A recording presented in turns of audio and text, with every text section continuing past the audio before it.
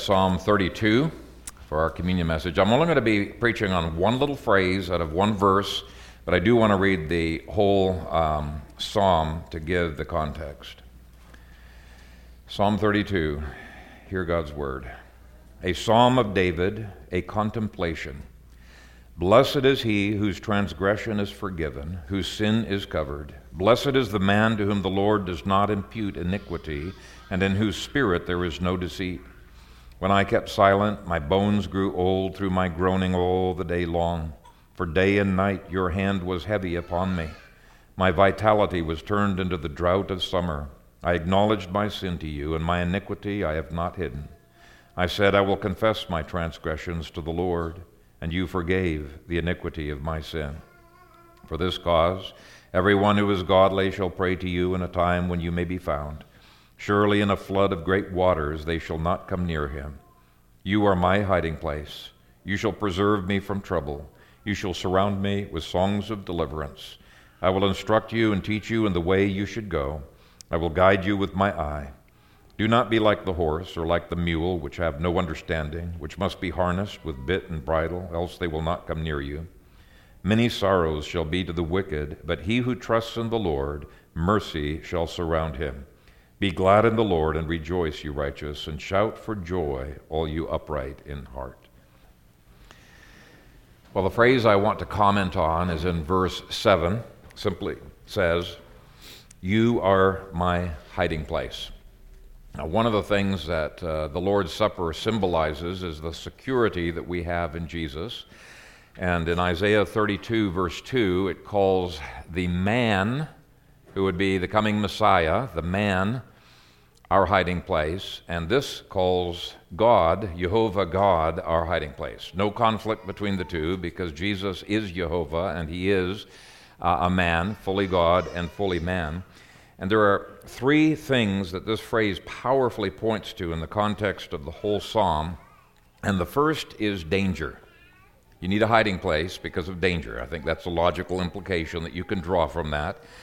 David needed a hiding place from danger. Even though he was a believer, he was justified, he was safe from hell, he still was in danger. And too many backslidden Christians are utterly oblivious to the incredible danger that they face. And they don't just face danger from their own flesh and from the devil who takes advantage of their backsliding and from the world. They face danger from God, because God is working everything together for their discipline. He's not going to allow them to be in that. He's going to oppose them. So God really is the primary danger that David was facing in this psalm. Psalm 32 is David's psalm of confession after Nathan the prophet confronted him. And he confronted him over the sin of adultery with Bathsheba and then his murder of Bathsheba's husband, Uriah, in order to cover his sin. And David by this time had strayed so far from God, his hiding place, that he was vulnerable to all kinds of danger. Satan was having a heyday in his life, and there were people who were rising up against him. But his own flesh had brought him to a place where he had such self-deception, he had become utterly blind. You know, he pretended like he was a pretty spiritual man. Maybe he thought he was a pretty spiritual man. We don't know for sure. But all the while, he was covering the horrendous sin of adultery and lying to cover his adultery, and the murder to cover that adultery as well. It was a despicable sin. He had basically completely lost his battle with the world, the flesh, and the devil. And the reason he had lost that battle was because God was against him.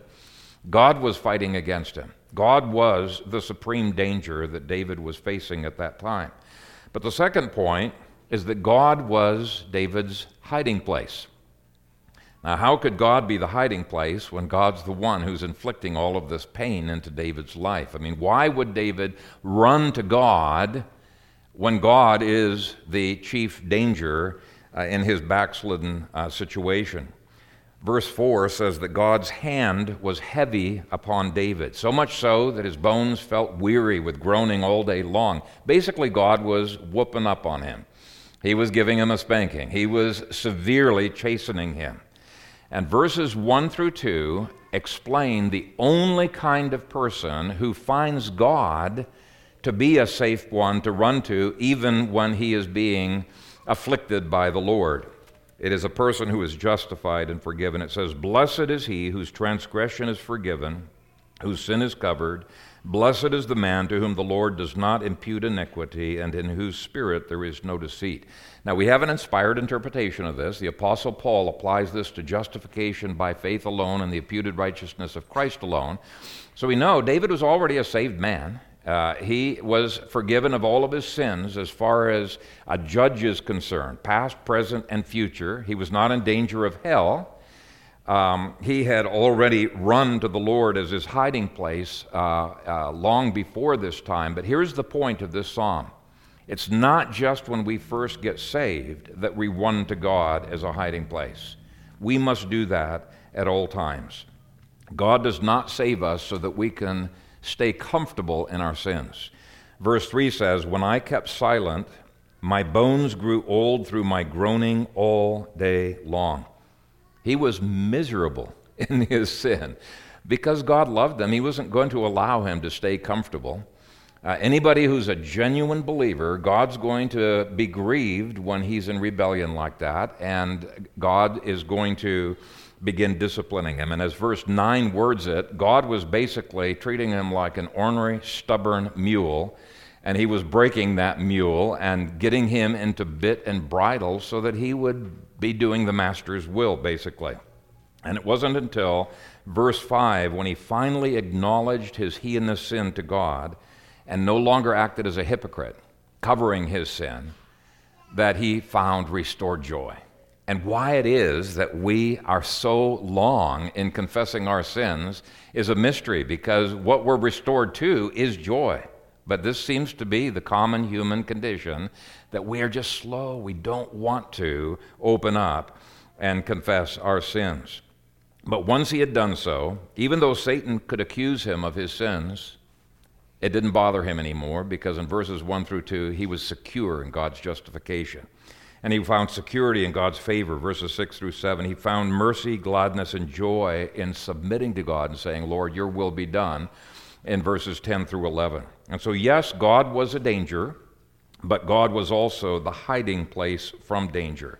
So avoiding God, ignoring his convictions, is not the safe thing to do. Backsliding from God only makes the danger worse. It is running to the one who spanks us that brings us security. Okay, it is hugging the one who disciplines us that restores us to the hiding place, even when all of the storm is raging round about us. And so the point, I think, here is that just because we're saved from hell does not mean we're safe from discipline.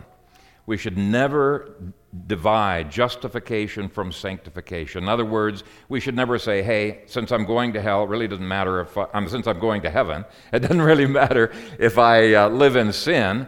No, it really does matter. It's an incredible danger. Satan's against you, your flesh, your world. You don't have security from anything as long as your sins are unconfessed. We need Jesus as a hiding place every day.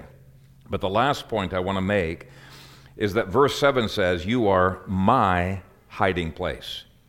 David doesn't say, "You are a hiding place," as if God is one hiding place amongst many. And yet we tend to forget this, and we make substitutes for God being our hiding place. It is such a temptation to, when we feel convicted over our sins, to lie, to try to cover up. That's a kind of fake hiding place, and it doesn't work. You know, God keeps convicting you till finally you break. He says, "Be sure your sins will find you out." But why do we go to a false hiding place? That's not a good hiding place. It's a lousy hiding place. We have a tendency to hide from shame and danger through minimizing our sins. But David found it wasn't until he stopped minimizing his sin, he completely, openly confessed his sin and said, "Yes, Lord, this is blasphemy. This is as heinous as you say it is," that he was restored to joy. Christians have a tendency to hide from shame and danger by confessing to a psychologist or a clinical third party who promises, total confidentiality, and he just feels, if I can get this off my chest, then I'll feel better. Guarantee you won't. The only thing that's going to give you a hiding place is going to Jesus, confessing completely, and he permanently removes the guilt and the shame. So God's not simply one hiding place among many, he's the only one. Nor is it enough to say that God is the hiding place. There are plenty of people who believe God is the only hiding place, but they still don't hide in him. Okay? They have a good theology, but they have never applied it to themselves personally. Apparently Judas seemed to believe everything that Jesus was saying, but he never personally appropriated Christ as his own hiding place. David was different.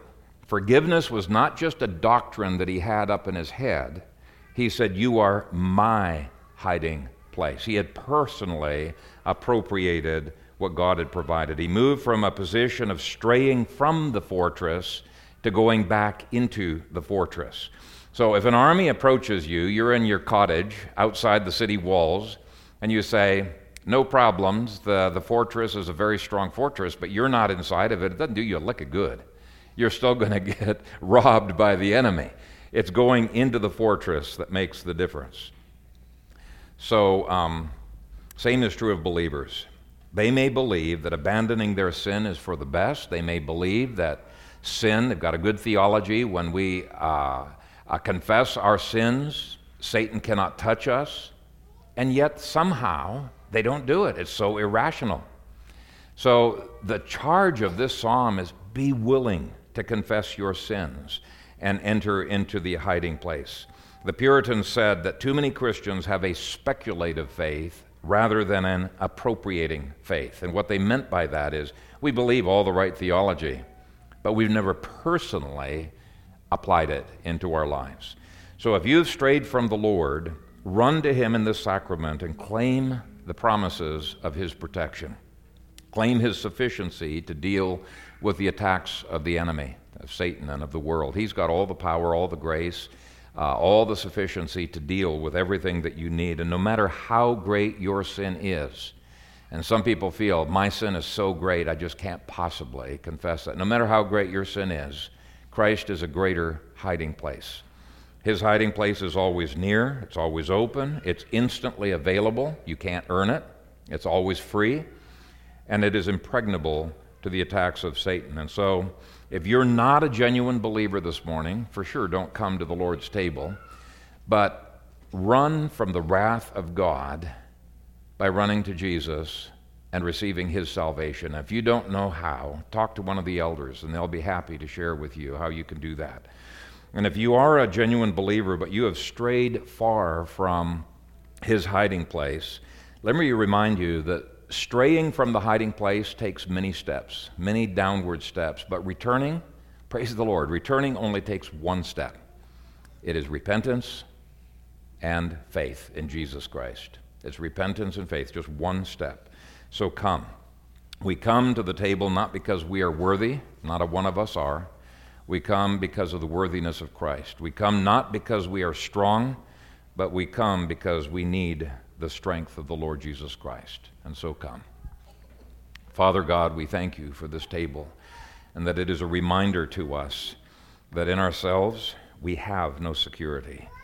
And I pray that those who have found themselves caught yet again in sin would not be running to false humanistic hiding places, but that they would turn to you. They would confess their sins to those whom they have sinned against. They would confess their sins to you and find a restoration of joy. And we thank you, Father, that your joy is our strength, that you give to us joy inexpressible and full of glory when we are walking in the light. Help us, Father, as your children to walk in the light. And I pray that you would set aside these common elements to a holy use, that you would be glorified as we partake. And Father, each one of us would have a strengthened resolve to cling to Jesus, who alone is our hiding place. In Jesus' name I pray. Amen.